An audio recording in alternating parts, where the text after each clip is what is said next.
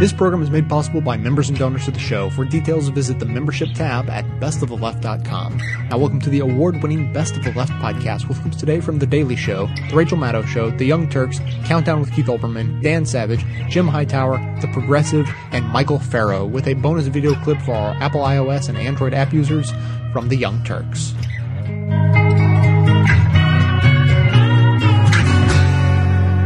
For more on the recession's effect on African Americans, we go to our senior black correspondent, Larry Wilmore. Larry, thank you very much for joining us.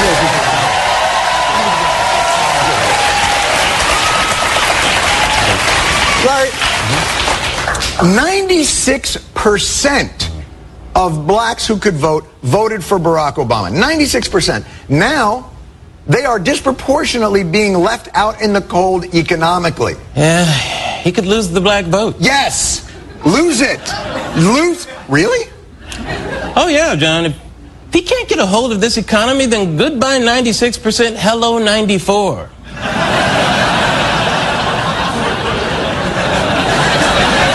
So, economy be damned.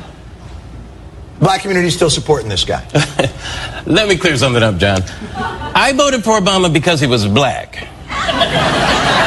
Is he still black? I think he's still black.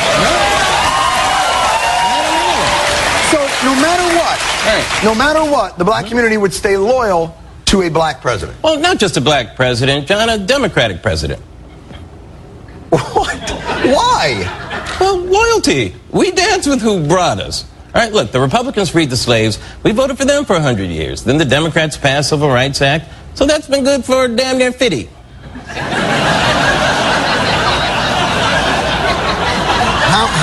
How do they enforce this uniformity, this block? Right, mostly peer pressure. How's peer pressure? It's a secret ballot. Oh, not in black precincts, it's not, John. Oh, no.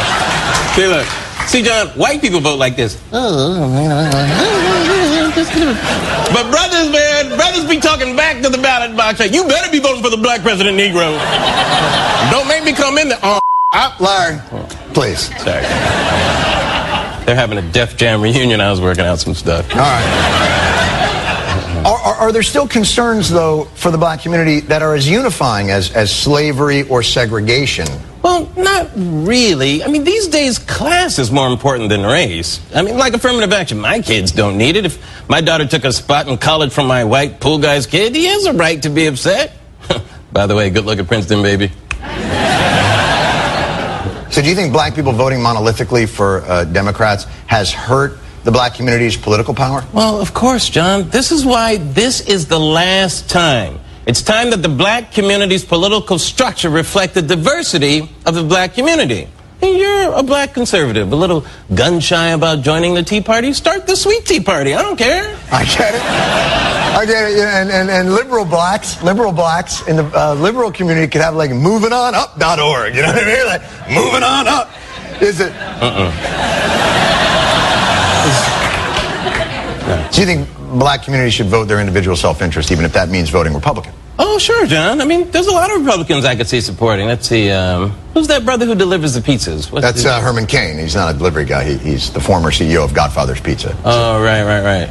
Does he still have access to the pizzas? I would assume so. I don't really. Okay, I could support him. Maybe they could throw in a 2-liter. Do you think they have potachos? I don't. Are you placing an order, Larry? Yeah. Damn right, John. You want something? No, I don't. Thank you, Larry. Larry Wilmore, everybody. We'll be right back. The floors are bare. He stares at laughing spaces, more on chairs, walls and borders. All the orders gone. Hey, David Pakman here, host of The David Pakman Show at davidpakman.com. If you're like me, you're a regular listener of the award-winning Best of the Left podcast with Jay Tomlinson. If you like that, I invite you to check out my show, The David Pakman Show. Not only will you hear the best of the left, but you'll also hear some of the worst of the right, including some of the craziest bigots and racists around. But don't worry, I don't agree with them. Check out davidpakman.com, check out our show, continue listening to Best of the Left podcast, and even consider becoming a member of The David Pakman Show, all at davidpakman.com. That away we're tossed in the name of clear blue sky. Freedom has a painful price. No one knows, but science lied in between a woman's thighs. In Southern California tomorrow, there is also an election. Congresswoman Jane Harman is retiring, and now her strongly Democratic district in Los Angeles is hosting a rather strange special election to replace her. I say it's strange for a couple of reasons. One strange thing about this race is that although this is a district where Barack Obama beat John McCain by 31 points, the Republican who's running in this race for Congress is not running as anything remotely near moderate. He is running as a hard right Republican candidate, doing things like calling Planned Parenthood a murder mill, for example. A new poll out in this race today shows the Republican, Craig Huey is his name, trailing 8 points behind the Democrat in the race. The Democrat in the race is named Janice Hahn. But the strangest thing about this race is that it also has given rise to the most ostentatiously racist political ad of the year. So far, it's only July. It's an ad that ran against the Democrat, Janice Hahn. You may have already heard about this ad already, if only because the words you have to use to describe it are link bait on the internet machine. The ad shows black men as gang members, dancing with guns, eventually stuffing money into the bikini bottom of the Democratic candidate who was portrayed as a pole dancer shaking her butt at the camera. There's also a lot of threatening swearing from the gang member guys with guns.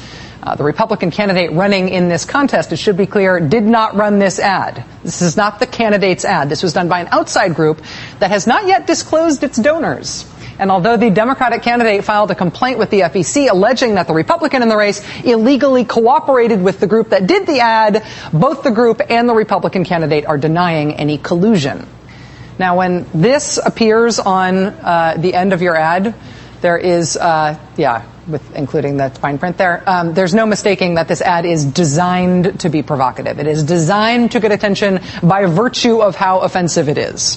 And in this case, mission accomplished. Lots and lots of national attention to this race, to Janice Hahn, and to the issue on which the racist ad is attacking her, simply by virtue of how disgusting this ad was. The Republican candidate responded to all that attention by making clear that he had nothing to do with the ad itself, but he then focused his own attacks on Janice Hahn on the very same issues highlighted in the racist ad. Someday we will know who the donors are to the group that put out the pole dancing black gangster gun ad, but we don't know yet, and voters will not know before tomorrow's election. And if there is something freeing about anonymity, if there's something about being anonymous that frees people up to do things and say things they might not say or do otherwise, what does the big shift of political money this year to identity shielding institutions mean for what this year's and next year's elections are going to look like? There's all this beltway hand-wringing, right, over the fact that Republican candidates for president this year have raised $80 million less than what the Republican candidates had raised at this point in the last presidential cycle. And it is striking. At the end of June 2007, Republicans had raised nearly $120 million. This year, it's less than $40 million, at least that we know about so far. That is a huge gap. But then, hey, also that forgettable-sounding Romney-related PAC, Restore Our Future, they've also raised $12 million of their own. And Karl Rove's group, American Crossroads, just told the Christian Science Monitor that his group plans on raising and spending $120 million. And will we know who those donors are? In some cases, no, not at all. And in some cases, not before the election. Money is not leaving politics. Money isn't going away. It is just going to places where it can be kept more anonymous than traditional campaigns. So if you like the ads running against Janice Hahn in California by some anonymous group no one has ever heard of, whose donors nobody knows about, then I think you are going to love what's ahead this year. Just gonna stand there and hear me cry. Well, that's alright, because I love the way you lie. I love the way you lie. Now I know we said things, did things that we didn't mean, and we fall back into the same patterns, same routine, but your temper's just as bad as mine is. You're the same as me, when it comes to love, you're just as blinded. Baby, please come back, it wasn't you, baby, it was me. Maybe our relationship isn't as crazy as it seems. Maybe that's what happens when a tornado meets a volcano. All I know is I love you too much to walk away. Herman Cain, going for president. I was going to say bless his heart, but not really. He's got an idea about how we should do environmental regulation. His brilliant idea is we should put the oil companies in charge of environmental regulation. You kidding me? Well, he's not kidding us. Let's check it out. On the energy program you talked about, but tell me about what you would do specifically as far as all of the different kinds, whether you're talking coal, ethanol, natural gas, and certainly our own oil. Will you work to level the playing field? Right. Or what are you going to do? Several things. Here are the two biggest things. Number one, the EPA is the biggest barrier to more permits, more drilling, more shale oil production. So I'm going to have a regulatory reduction commission that I'm going to appoint that's going to go in and determine how we make things move faster. Some regulations we need. I'm not anti-regulation. I'm just anti-too much regulation. And the people on this commission are going to be people who know something about coal, oil, shale oil, natural gas, and they will be people whose businesses or individuals who have been abused by the EPA. If you've been abused by the EPA, like Shell Oil, I'm going to ask the CEO of Shell Oil, would he like to be on this commission? And give me some recommendations. The people closest to the problem are the ones who can solve the problem. That's one of my guiding principles. That's awesome. He just said he's going to put Shell Oil in charge of environmental regulations. Why? Because they're the closest to the problem. Yeah, because they're the ones creating the problem. And you think Shell Oil and Exxon's going to be like, now how much money should we spend on regulations? What do you guys think? You think zero? Or should we kid around and spend like $10? $10? All right, $10 we're spending on regulations. What a joke you are, Herman Cain. Look, but as I look at that, I think, can they really be that stupid? Is it possible? And I think maybe it is. So there's only two possibilities, right? Because he's like, I don't know, who should we put in charge of oil regulation? How about the oil companies? Or he thinks all my viewers here and all the people who might vote for me are total morons. And so he thinks I'll make this ridiculous argument. Well, aren't they the closest ones to the regulations? Wouldn't it make sense for them to regulate? And then he thinks his audience is so stupid, and then he's going to pull a fast one on him. I'm not quite sure. You be the judge. By the way, does Herman Cain get money from the oil industry? Say it with me. Of course, he's been getting a ton of money from the oil industry. So it's probably the latter, where he thinks the audience is stupid. Well, are you? It depends. Will you vote for it?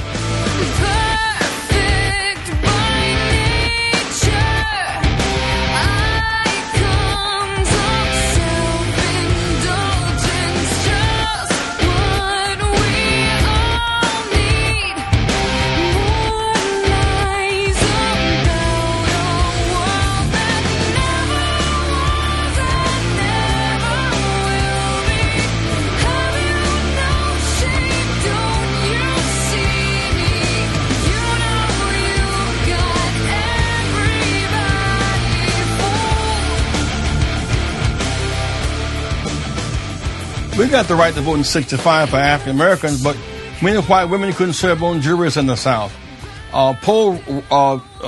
Farmers who couldn't pay poll taxes, they couldn't vote. It was on Tuesday, a difficult time for working people to vote. Right. 18-year-olds could not vote. Keith, you could not vote on the campus where you attended school. You could not vote multilingually. So the schemes to deny the minister vote has not stopped. We've never seen this bold where 34 states are moving simultaneously to make the voting less accessible, more restrictive, and more expensive. President Clinton said last week that the voter ID concept was comparable to the poll tax, was comparable to Jim Crow even. Do you think it is? Well, absolutely. If you are a senior, you must have a birth certificate. You own fixed income, you have to pay for a birth certificate. It amounts to a poll tax, for example. 25 million Americans do not have a government-issued photo ID. Students, for example, in Texas, they will not accept a student ID, will accept their gun registration ID. The attempt now to undermine easy access to students. We were on a case in 1974 where students can actually vote where they attend school, not just at home. They won't take away that student vote or the senior vote, and of course there's a disparity for blacks and browns as well.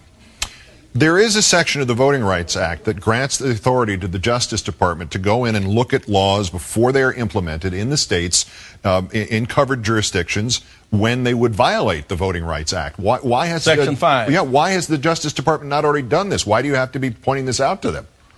It's been moving too slow for us. As a matter of fact, the Department of Justice should be convening us to say, here's our plan to stop the massive assault on easier access. But so far, we have been pushing them, and we expect to meet with Attorney General Holder as soon as he will grant the meeting. But we cannot individually fight 34 states, where each state has a plan to suppress votes and suppress workers. I mean, in these same states, you see an increasing number of prisoners leased to do private industry work.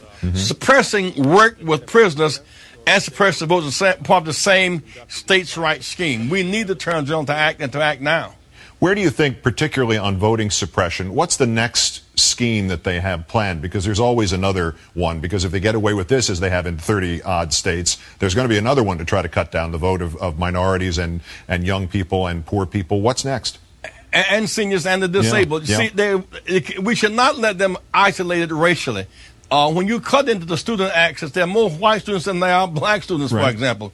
You cut into seniors who most don't have a driver's license above age 65. You cut into the senior vote as well, and so as well as the labor vote. And so I think the scheme here is not to stop the election; it's to shave points. You remember, Keith, Kennedy beat Nixon by 110,000 votes, less than one vote per precinct.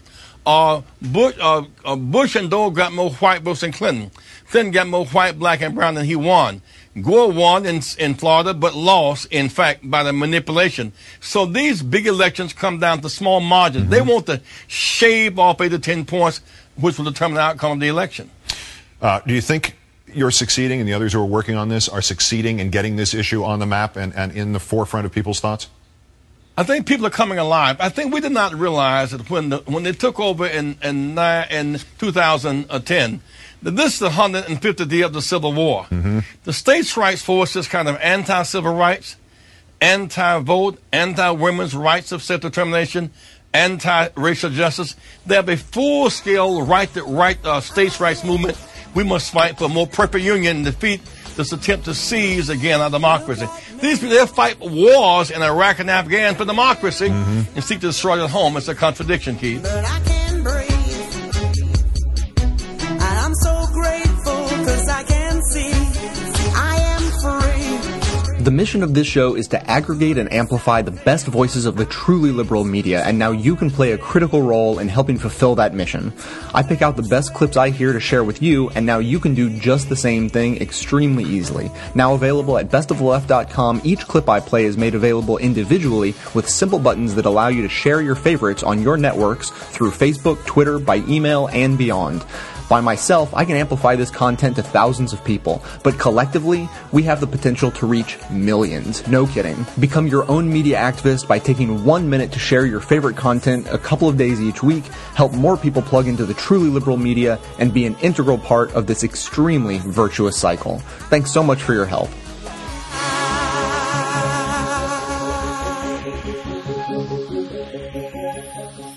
I am obsessed, and it's not relevant. Michelle Bachmann is surging in the polls, leading in New Hampshire, I believe now, and Iowa. Michelle Bachmann could very well be the nominee. So I feel that on my little sex podcast, that gives me license to continue to discuss Michelle Bachmann's fabulous husband. And I'm sorry to do this to you. I've actually been thinking about it a bit. You know, I saw Jon Stewart's very funny program last week, a couple weeks ago, where he declared Marcus Bachmann to be center square gay, which he said the day after Stephen Colbert called me weapons grade gay. All sorts of gay out there, some of it more honest than others. Anyway, thinking a little bit more deeply about Marcus Bachmann and the reaction to him and what this is really evidence of for us culturally. And so I'm going to get a little deep about, I'm going to burrow into Marcus Bachmann. I'm going to plunge into Marcus Bachmann in a way that I haven't before. I'm not going to go out on a limb and say no man has plunged into Marcus Bachmann before, but I haven't plunged into him quite like this. Anyway, keep thinking about this. You know, gaydar is real. It used to be people talked about gaydar and being able to tell when people were gay, and people thought that that was just, you know, confirmation bias, or looking for evidence of people's, swishiness or stereotypical gay traits. But what we know about gaydar now from the science of gaydar is that it's real. You can show people images, static images, just of a face on a neutral background, and with eerie precision, people can determine just on sight whether someone is gay or straight, just by looking at a face. To say nothing of observing the move. So gaydar is real.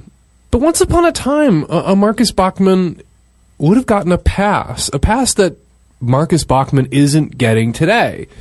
And here's why I think that is. Being a homosexual used to be considered so vile and so disgusting and so immoral and so criminal that a Marcus Bachmann would be given the benefit of every doubt. Being gay, once upon a time, back in the bad old days, kids, was literally the worst thing you could think about a person. So straight people, I guess to their credit, even though created the environment they did where it was the worst thing you could possibly think about a person, straight people went out of their way to avoid thinking it. Even when evidence of a man's gayness was on conspicuous display, straight people would refuse to see it, which explains why millions of blue-haired little old ladies went to their graves convinced that Liberace was straight. But times have changed. Straight people haven't just gotten used to gay people, to openly gay people.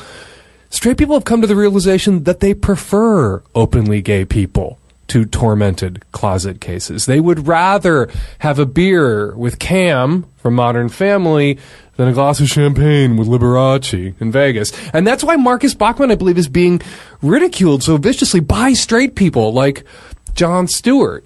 It's not because he's perceived to be gay. Jon Stewart doesn't have a problem with gay people. And it's not because he pings on everyone's gaydar, everyone on Earth's gaydar, save Michelle Bachmann's.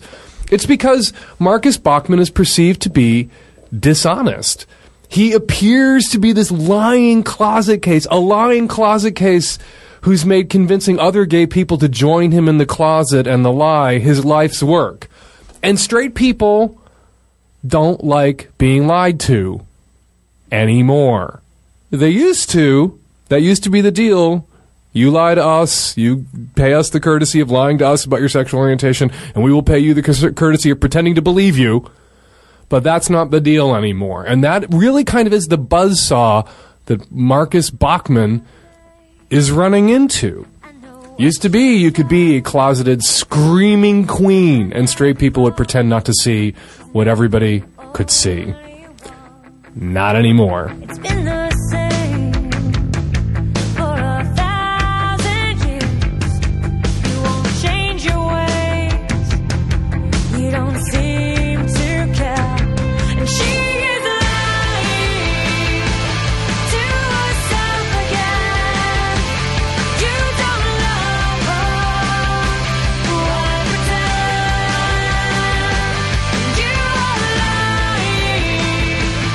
to yourself again. You don't love her. Why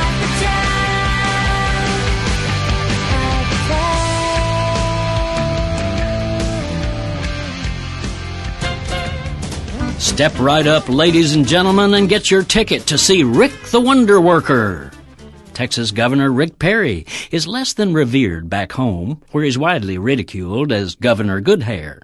So he's now on the road with a traveling medicine show, billing himself as the Texas Miracle Man. From New York to New Orleans, he's wowing the Republican hardcore with astounding tales of his job-creating prowess, suggesting he can do for America what he's done for Texas. Hold it right there. First, while the Texas unemployment rate is 1% lower than the national rate, 23 other states are doing even better, including New York. Also, his self-touted record of job growth is essentially the same as Democratic Governor Ann Richards produced, only she didn't call hers a miracle. Most damning, however, is that Perry jobs are really jobettes, offering low pay, no benefits, and no upward mobility. In fact, under Rickonomics, Texas has added more minimum wage jobs than all other states combined. Indeed, Governor Perry presides over a state that has more people in poverty and more without health coverage than any other. Meanwhile, the Miracle Man has dug Texas into one of the deepest budget holes in the country, $27 billion short of the money needed to cover the same miserly level of state services Texans now get, even as our population has grown dramatically. Although his party controls the state Senate and has a supermajority in the House, he was unable to pass a budget in the regular legislative session, forcing him to convene a costly special session. Maybe that's why he's now on the road. This is Jim Hightower saying, toward the end of George W.'s right-wing presidency, national columnist Molly Ivins said, "Next time I tell you someone from Texas should not be elected President of the United States, please pay attention." Yeah, you can say what you want, but it won't change my mind. I feel the same about you. As an anti-consumerism advocate, I'd like to encourage you to shop less, don't buy things you don't need, and only buy the necessities from local, independently owned businesses. That said, if you don't take this good advice, then at least there's a way to shop that helps support this show at the same time. Simply click through to Amazon.com, just one of the major companies under constant boycott by one liberal cause or another, from the banner posted at bestoftheleft.com. Better yet, click through just once and bookmark that link to use every time you shop.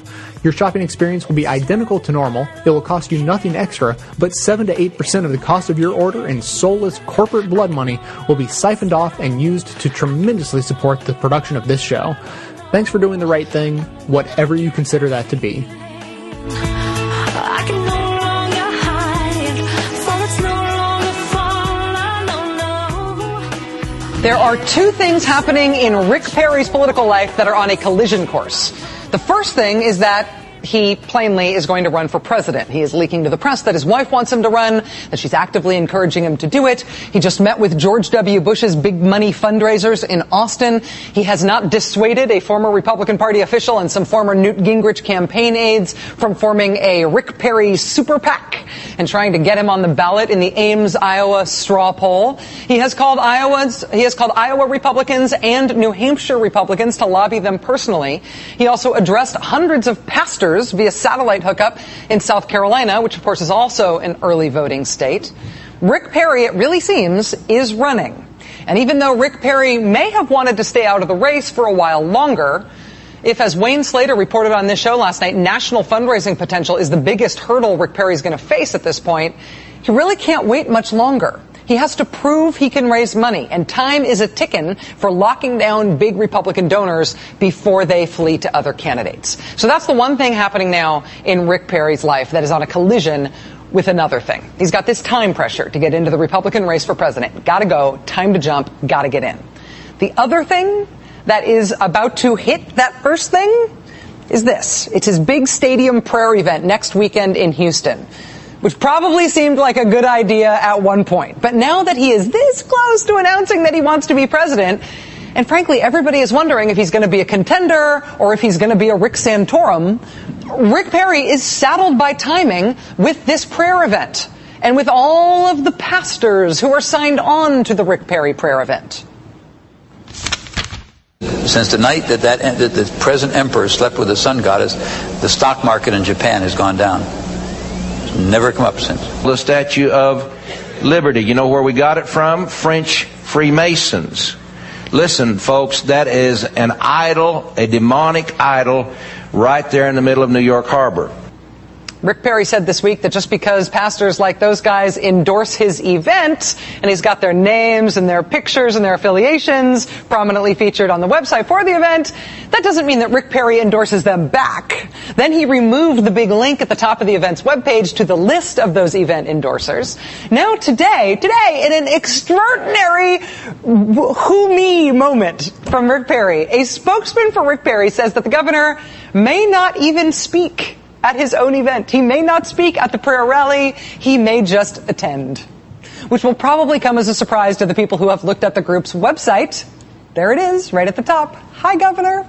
Or to those people who have watched Rick Perry's video inviting everybody to come to his event. Or to the nation's 49 other governors who Rick Perry invited to come to his event. Or maybe even to his own PAC, which is advertising it as a Rick Perry event.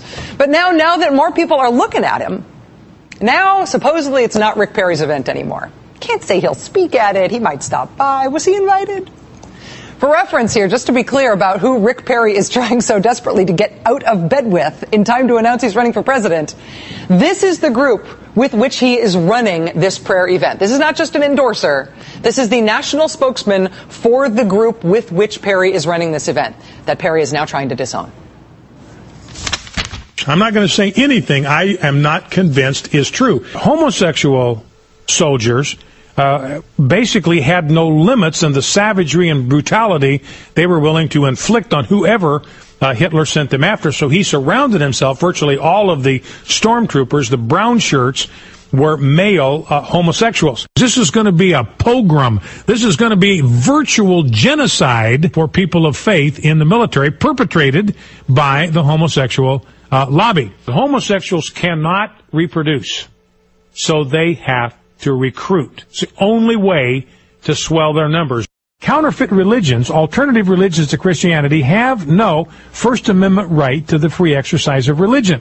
Permits, in my judgment, should not be granted to build even one more mosque in the United States of America. Not one. We should not allow Muslims to serve in the U.S. military, and we have got to raise questions about whether we can afford to allow Muslims to immigrate into the United States at all. I do question the patriotism of groups like Planned Parenthood. They are subverting morality. Liberals in the United States of America hate the Declaration of Independence. President Obama is half white and half black. Herman Cain is all black. He's authentically black. He is the real black man in the race. The president's been a fascist. He says, I've been a fascist from day one. President Barack Obama nurtures this hatred for the United States of America, and I believe nurtures a hatred for the white man.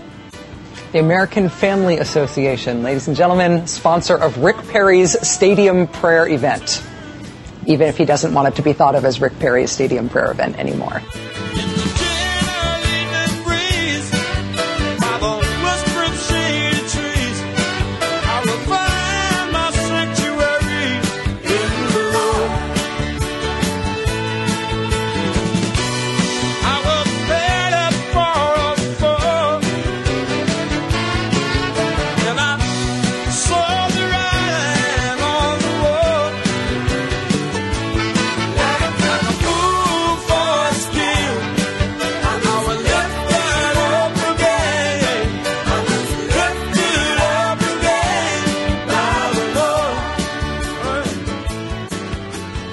We try to do something crazy on this show. We try to inform our audience.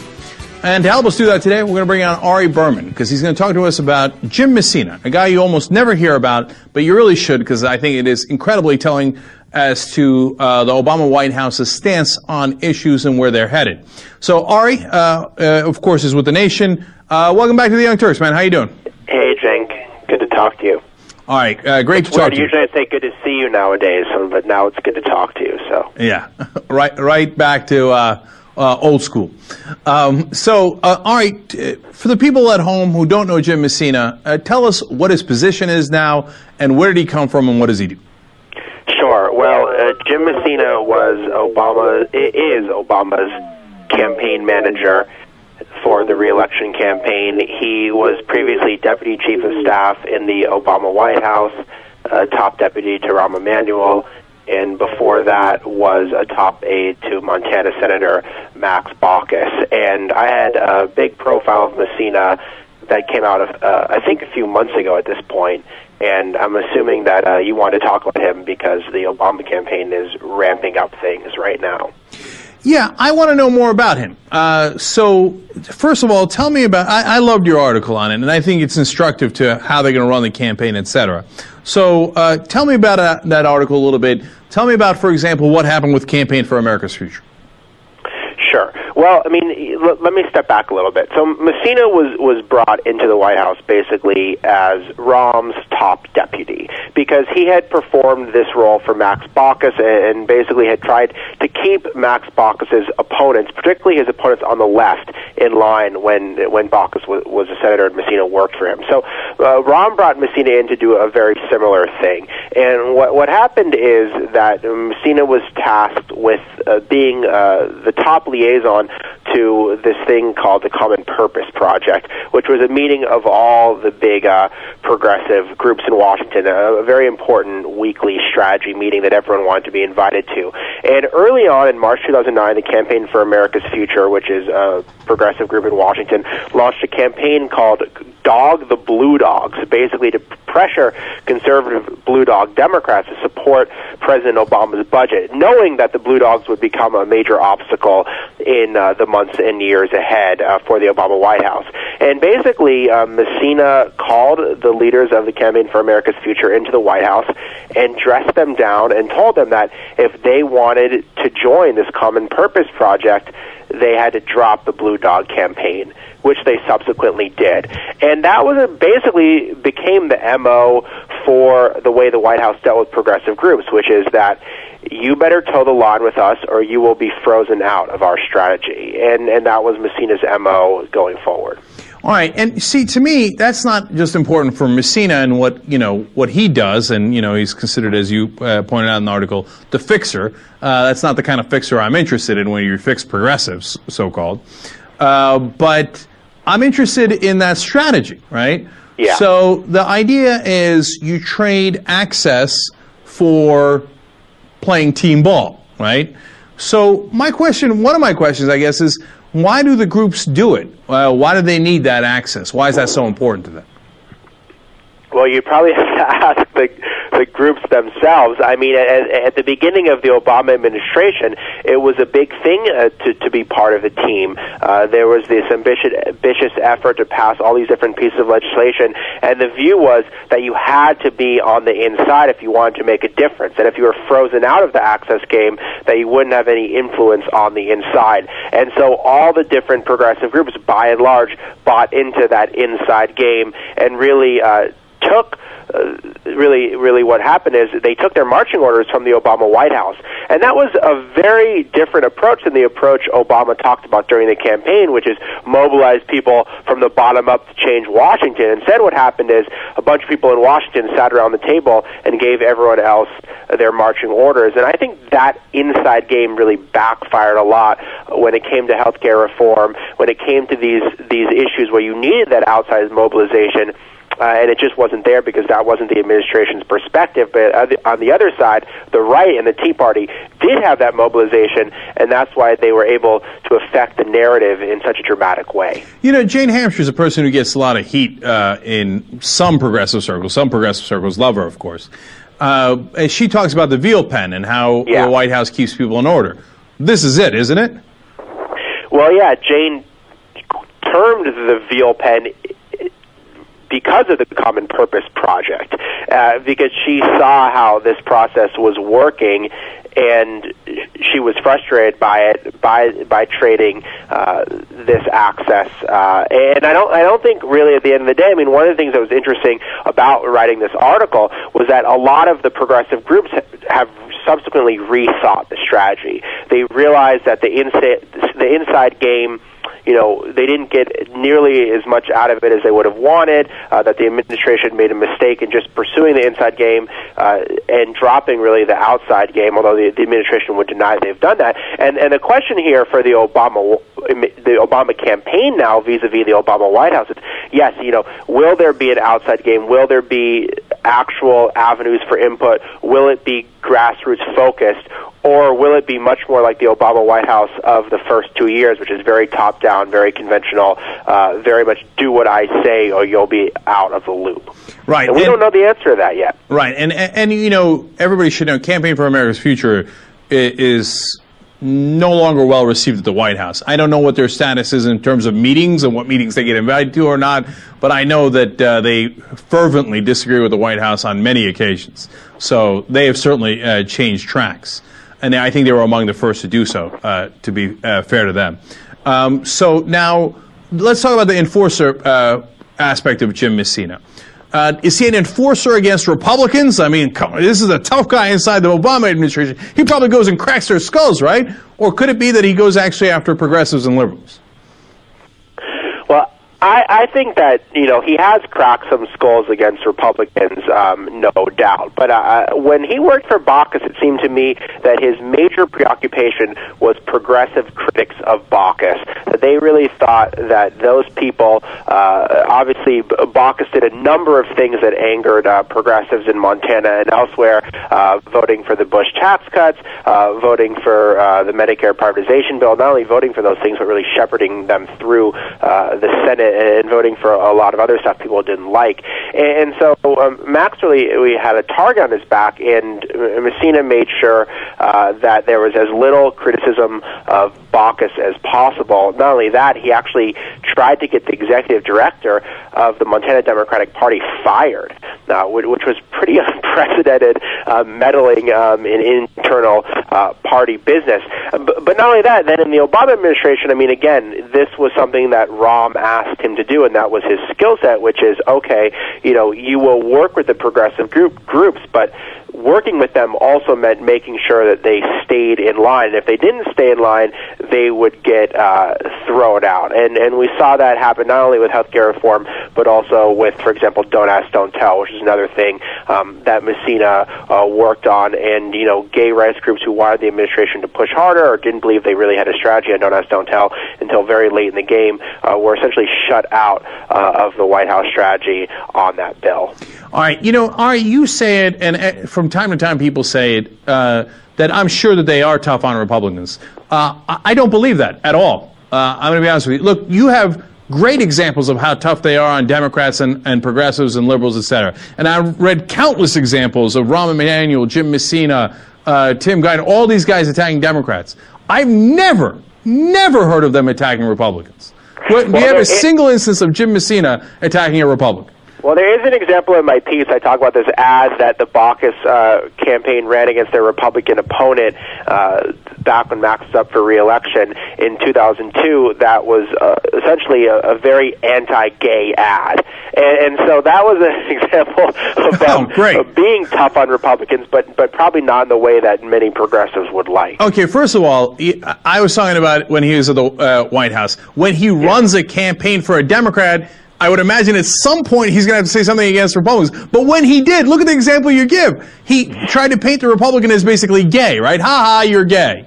Yeah, I mean it did work, but yeah, I mean it was a pretty loathsome tactic to use. No, I mean in the Obama White House, I mean this is the irony, and you made a very good point about Rahm and about Messina and that school of politics, which is they seem to be much more preoccupied with fighting their progressive opponents than fighting their conservative opponents. Now that may change. It may be that now that Messina's in the re-election campaign and his job is to get reelected, that he will focus all that energy on the Republicans. We don't know what will happen. That's the hope, at least. But at least based on the work he's done so far, he has not been someone who has dealt with progressive criticism very well. Unless they massively change direction, they're going to lose. Because look at who they bring in to run their campaign. A guy whose main expertise is hitting their own side. I mean, what a perfect example. What a perfect example of Democratic campaigning, right? Yeah, I mean, or unless he adopts a different strategy. I mean, I have been, since my article came out, I have been moderately encouraged by what the Obama campaign has been doing. I mean, I do think there is an effort to try to reconstitute some of that grassroots energy that powered the campaign back in 2008. I think the difficulty is not only the personnel on the campaign, but it's the difficulty of the personnel in Washington, which is that so much of what the Obama campaign does will be decided by what the Obama administration does. And right now, Obama still remains a very cautious, a very calculating leader, and that's going to make any sort of grassroots activism the Obama campaign wants to do that much more difficult. If Obama is seen as this very conciliatory guy who's not standing up to the Republicans and not outlining an alternative vision. You miss the third C. He's cautious, he's calculating, he's also just conservative. You don't accidentally bring in the most conservative so-called Democrats you could possibly find in the world and have them run your White House and run your campaign, whether it's Emanuel, whether it's Geithner, whether it's Bill Daley, whether it's Larry Summers, whether it's Jim Messina, whether it's all these guys. Whoopsie-doopsie, I just picked all the conservatives. I mean, when he does grassroots outreach now, I said in the middle of your answer that it's all fake. Because Jim Messina is not a grassroots guy. The only thing he's ever done with grassroots is mow them down. He's the lawnmower. So yeah, I mean, and that's an interesting thing. I mean, and I know there are people on the Obama campaign that are committed to trying to do grassroots politics, based on their backgrounds and based on the work that they've done, and the question will be, can those people break through? Can all the volunteers? I mean, I've seen some evidence that there are a number of volunteers stepping forward. There are a number of new donors stepping forward. Can they shape the campaign in their own image, somewhat like they did in 2008? Or will it just be, as you said, a very top-down conservative campaign, but that one that may still be able to win simply because of who the Republican opponent is? And I think that's what they're basically banking on, that the Republicans will do their work for them, get the base motivated, and that who's running the campaign and what the Obama White House is doing won't matter as much. I've seen this a million times, whether it's sports, whether it's politics, whether it's the Iraq War, whether it's anything. It's called hubris. They think, we're not going to lose. We're going to be running against a dingbat. The Republicans are going to be so weak that it doesn't matter how much unemployment we have. It doesn't matter how much we ignored the grassroots. It doesn't matter how much we didn't deliver on our promises to our base. We're going to win anyway. That's the strategy. It's a terrible losing strategy. Last thing, you watch, okay? The two things that they'll run on is we're going to get rid of the Bush tax cuts and we're going to do immigration reform. Now, they save those for the campaign so they can pretend to be progressive. But if they were actually progressive, they would have done them already. Instead, they're going to say, just give us one more term, and then we'll come and do those things for you that you voted for us on. Yeah, I mean, they had a chance to do both. I think immigration reform was always going to be a heavy lift, but certainly repealing the Bush tax cuts is something they could have done and should have pushed harder for as part of any agreement. I mean, what's interesting to me is, exactly, the agenda for an Obama second term really has not been elucidated by the White House. What he would do if given 4 more years, I don't think they've really laid that out that clearly. Maybe it's too early on. Maybe they're just preoccupied by the debt ceiling, but I do think they are going to have a forward-leaning agenda to contrast with the GOP that's different from the GOP's agenda if they want to motivate people to get out and vote. Yeah. At this late juncture, I love how we're pointing out to the Democrats. They might want to have a different agenda than the GOP. Well, it's not that late, to be fair. I mean, no, it's late. It's late. They think again, like sports, you don't turn it on in the fourth quarter.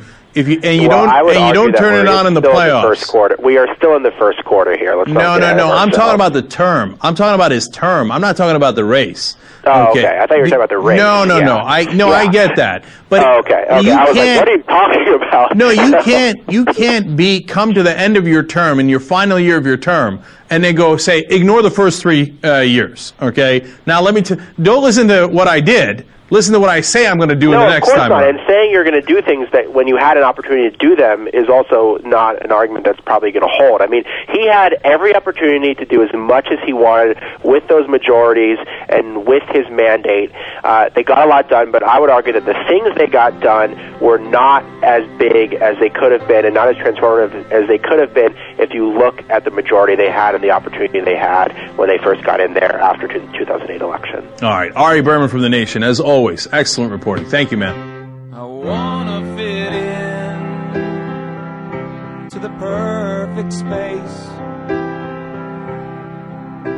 Feel natural and safe in a volatile place. And I wanna grow old without the pain. Give my body back to the earth and not complain. CNN has just come out with a poll that shows Obama losing support from his left flank. For anyone within shouting distance of most progressive communities, this can't come as a surprise. While he spoke progressive on the campaign trail, Obama has, for the most part, governed from the corporate center right. On health care, he abandoned single-payer and even the public option. He bailed out the banks without extracting any concessions for homeowners, such as a moratorium on foreclosure or a write-down of principal. He caved on the Bush tax breaks for millionaires. He sat on the Employee Free Choice Act. On civil liberties, he continued the Bush policies and sicked the FBI on left-wing solidarity activists. He escalated the war in Afghanistan, and he illegally launched the air war against Libya. Last week, when he shamefully agreed to make cuts in Social Security and Medicare, Obama showed his readiness to give away almost the entire progressive store. I hear progressives saying they feel betrayed by Obama, and they can't understand why he's abandoning his base. But progressives never were, in fact, his base. His real base has always been Wall Street. But Wall Street can't buy enthusiasm. And without progressive enthusiasm, Obama's in big trouble. I'm Matt Rothschild, and that's how I see it.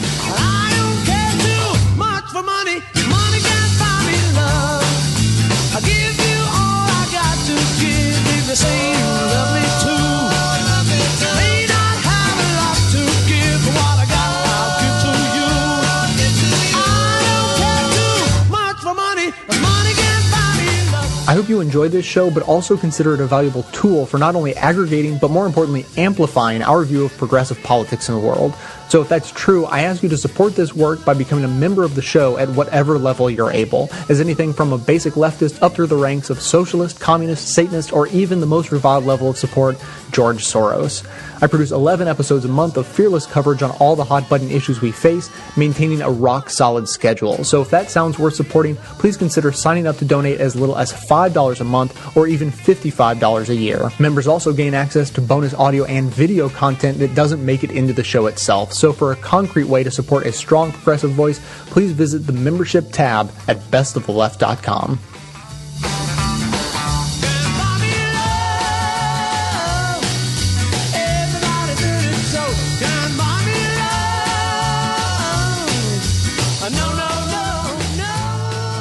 I want to start out by getting something out of the way because it doesn't fit in with the rest of what I want to say. But it's just as true. President Obama showed strength, leadership, and even genius by negotiating in private a deal for $20 billion in reparations from BP Oil up front. Now, if you don't think so, just ask some of the people up at Prince William Sound, Alaska, who are still waiting, relying only on the court system, for their Exxon Valdez oil spill payments after 21 years. Well done, President Obama. That was showing real leadership. Now, here is the other side of the coin. There's an old saying out in Hollywood, get the right horse for the course. So, in normal times, we should elect a president who has grace, an even temper, patience, and a willingness to compromise with political opponents. And that is the president that we do have. But these are not normal times. Franklin Delano Roosevelt fought tooth and nail with his Republican political enemies, even saying that he welcomed their hatred, because that's what those times demanded. Well, those times are here again. But this time, we don't have a warrior on our side. We have, at best, an inspirational speaker who floats above the fray, as The Nation magazine recently put it, or worse, an enabler, a facilitator who continually gives the other side what it wants, no questions asked, no terms demanded, and sure enough, nothing is received in return. Let me ask you something. Yes, we can what? Change? No president in my lifetime has tried harder to keep the status quo. Look at his so-called change promises. Close Guantanamo in the first 6 months? Not going to happen. Maybe not ever. Prosecute the admitted torturers, Bush and Cheney? Why, that would look confrontational. And as WikiLeaks revealed just this week, the Obama administration hasn't just ignored these torture crimes, they have actively worked against the Spanish prosecutors and judges who wanted to bring these crimes into a courtroom. End the huge tax breaks for the richest among us? Well, that wouldn't be reaching across the aisle, now would it? In healthcare, support the public option that you promised to fight for? Well, the Republicans might not appreciate that. So, of course, he walked away from it the minute he was in office.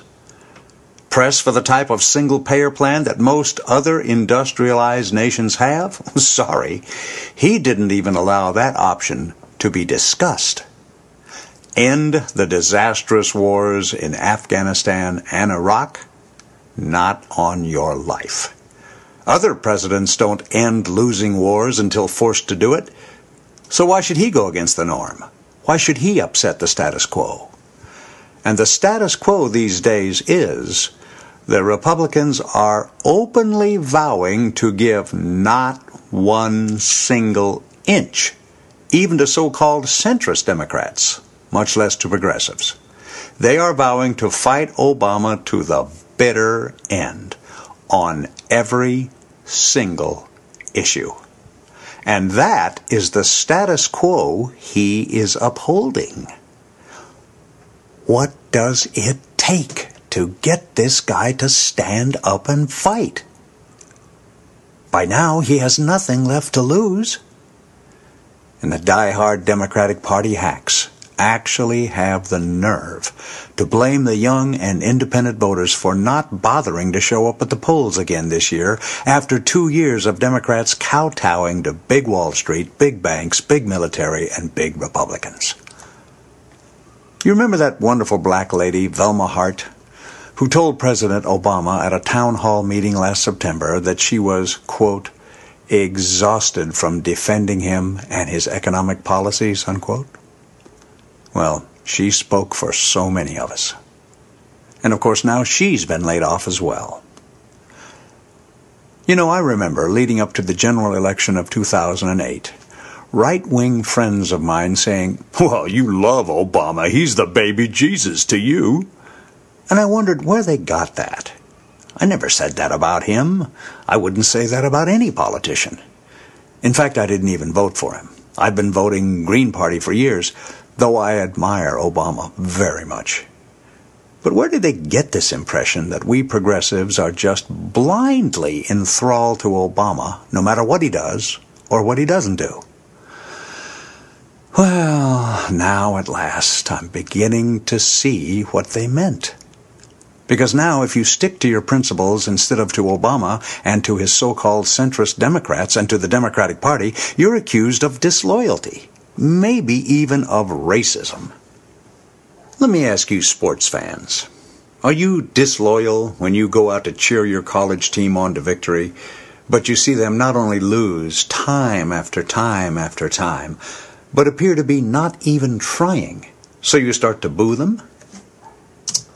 Or are you simply showing your frustration and disappointment with their lack of effort? Aren't you really trying to get them to fight for themselves and to fight for you?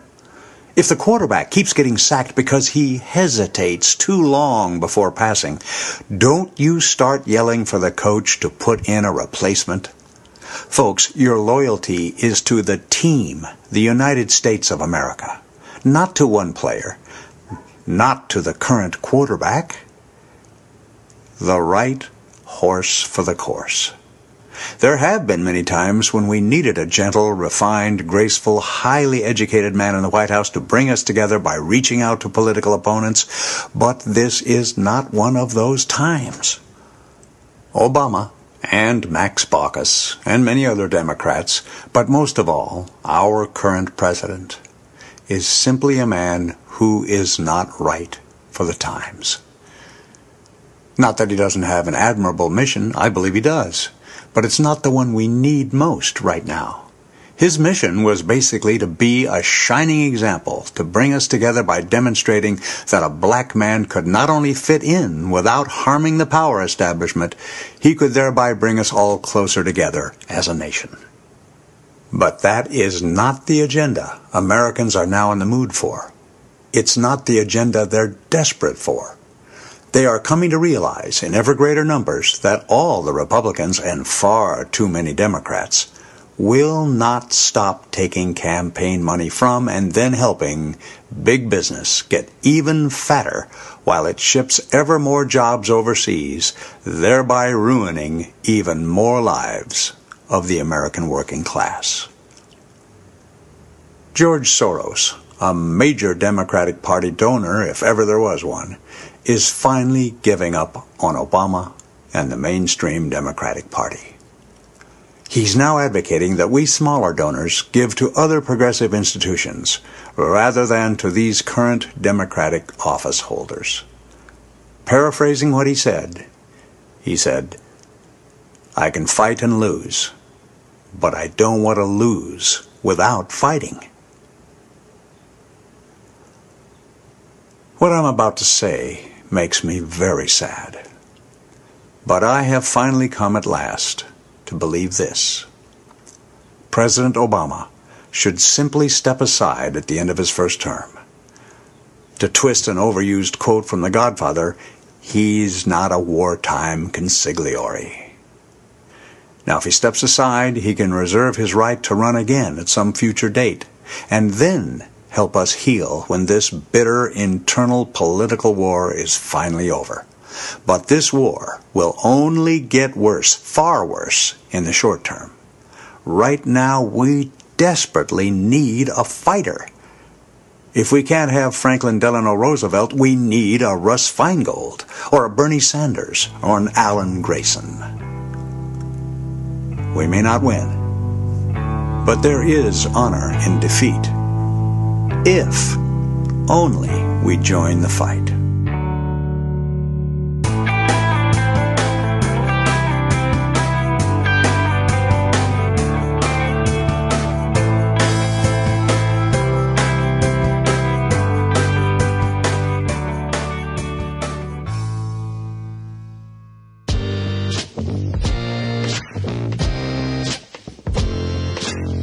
Hi, Jay. This is Mara from Pittsburgh, and I was calling in response to your idea about aggregating talking points for progressive politicians. Here's what I think. I think the idea is interesting and admirable, but I think that the seed of its destruction actually coexists with the source of its inspiration. This is because the belief in the power of talking points depends on the assumption that, as you actually pointed out in your explanation, is not shared by Republicans and Democrats. So this is what I mean. Progressives believe that Americans in general are smart people, capable and deserving of governing themselves. They believe that people respect the truth, respond to good reasoning, and are willing to change their beliefs based on reliable evidence. This is why progressives believe in free speech and a free press. They believe that the more people we have gathering reliable evidence, engaging in debates, making arguments, and working together, the better. This is why progressives tend to find their news from a wide variety of sources and enjoy engaging in a lively discussion. This is also why progressives tend not to buy into the idea of talking points. They believe that the important issues are complex and that the debate cannot be reduced to sound bites. Republicans, on the other hand, and this is probably obviously a gross generalization, but I'm going to do it anyway, believe in the power of talking points because they believe that Americans are fundamentally stupid. They believe that if they repeat something loud enough and often enough, that people will believe it, even if it isn't true. Ultimately, this is why many Republicans don't actually believe that American democracy is a good thing. They believe that most people are stupid and shouldn't be allowed to govern themselves because they don't know what's good for them. They equate being rich with being smart, and believe that rich people of the country should make all the decisions. This is the heart, for example, of the so-called trickle-down economics.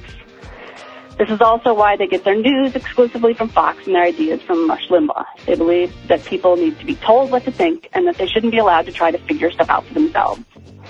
Of course, it's true that many progressive politicians may still appreciate the help that would be offered by such a website in framing their own ideas, finding the right vocabulary to express themselves. They also might appreciate having people work to arm them with historical and current facts that they might have not have thought of themselves, and they might appreciate knowing what ordinary progressive Americans think is important, relevant, and interesting. But unless we fundamentally alter our view of our fellow Americans, we as progressives, we're not going to win the talking points war, because the talking points war is not our battleground. Well, that's my 2 cents, and thanks a lot. You have a great show. Keep up the good work. Hey, Jay, this is Colleen from Sweet Home, Oregon, on a very beautiful day. I just wanted to let you know that I joined with the leftist membership. I've been trying to do it for a while, and I just have been so busy. I finally just sat down and did it. So I just wanted to let folks know that here's another supporter. As far as the show, The Dangers of Inaction, that you did on the 21st, I so totally agree with that. I don't understand how people could be so blind to this thing. I really, really believe that most Americans are going to have to suffer some horrible type of thing, you know, whatever happens, breaking the chain in our circle of life.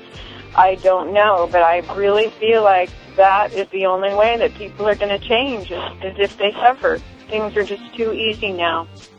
And I really don't want to see that happen. I'd like to be able to have everybody agree and try to do the best they can to fix the problem. But, you know, really, I think a lot of Americans are just lazy or just don't care.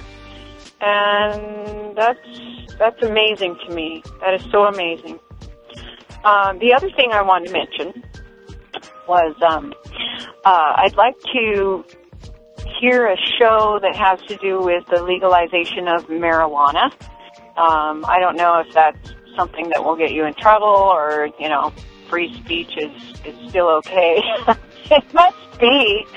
I don't use it myself, but I have lots of friends and acquaintances who use it medicinally, and it definitely does make a difference in their pain or in their frame of mind, and it's a healthy thing, and I've not ever seen it be a dangerous, terrible thing like you would have if you were smoking crack or any of the street drugs like that. So I think marijuana is a completely in its own class from all the other drugs, and I think it needs to be legalized, and it would be so cool to hear some things about that. I know Obama hasn't really come out and said forcefully, well, and among other things, that it's something he supports, and I think that we really need a change with that. Anyway, thank you so much. I'm listening to news again through you. I stopped for, I'd say, 15 years, but I heard about you, and I listen to you all the time, and it's just wonderful for me. So thank you very much. You are doing an amazing job, and all the listeners are just awesome. So anyway, join up, guys. It's worth it. We need this. Thank you, Jay. God bless.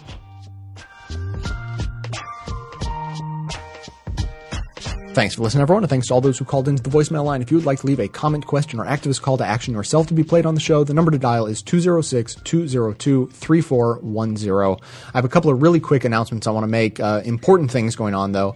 First of all, there's been a massive update to the Donate Your Account system. This is something you've probably heard me talk about in the last few months if you've been listening to the show. This is a system that allows you to give access for a limited number of messages on Twitter to be automatically retweeted through your accounts to your followers. So it makes it an incredibly powerful and incredibly simple tool to allow you to help spread the word of a show like this. And so that system has now been updated to also include Facebook. So if you don't have a Twitter account, or if you have both, you can now donate each of your accounts in that way. And so messages, obviously not spam messages, nothing that you would ever be ashamed to send to your friends. You can give access to allow me to send messages about the show, politically minded messages, and have those posted to your Facebook wall with no effort on your own part. And of course, once you sign up, you can cancel at any time. It's really simple. So check that out. There's a big widget. You can't miss it at bestoftheleft.com. If you're interested, please sign up. And the second thing going on is I was contacted within the last few days by a freelance journalist who is interested in doing a story on the show. And one of the things they said that they wanted to cover was, besides kind of the origin of the show and how it got started, but also activism that it has inspired. And it's put me in an interesting position because I know that it has. Because I've gotten messages in the past from people saying your show was either singularly or as part of a combination of things helped inspire me to get active in my local groups or whatever. And I just don't have a list of those people. So I know that you're out there. I know that this show has been inspiring to some people in some ways, but I have no way of retelling those stories to someone who is interested in writing, a write-up of them. So if you are one of those people and you have any sort of story about how this show helped inspire you to get involved in politics in one way or another, please let me know so that I can have a little bit of store of messages and stories that I can pass along during this interview / story writing process. I think it could be interesting. And of course, it would be fun for me to hear those stories from you guys anyways. So that's all I've got for you. Just want to thank a couple of members, of course, as I always do. Jamie C. signed up for a leftist yearly membership back on March 2nd, and James Z. signed up for a socialist monthly membership back on January 26th and has stuck with the show since then. So huge thanks to Jamie and James and all the members and donors who make the show possible. I couldn't do it without you guys. Of course, everyone can support the show just by telling everyone you know about it and by continuing to spread the word of the individual clips through social networking systems. All that is set up on the website. To stay tuned into the show between episodes, join up with us on Facebook and Twitter. And for details on the show itself, including links to all the sources and music used in this and every episode, all those details are always listed in the show notes on the blog. So coming to you from far outside the conventional wisdom of Washington, D.C., my name is Jay, and this has been the Best of the Left podcast, coming to you 11 times a month, thanks entirely to the members and donors to the show from bestoftheleft.com. 5 pints of black and white, 'cause you took apart a picture that wasn't right. Pitch burning on a shining sheet, the only maker that you wanna meet. A dying man in a living room, whose shadow paces the floor. He'll take you out in the open door. This is not my life, it's just a fond farewell to a friend.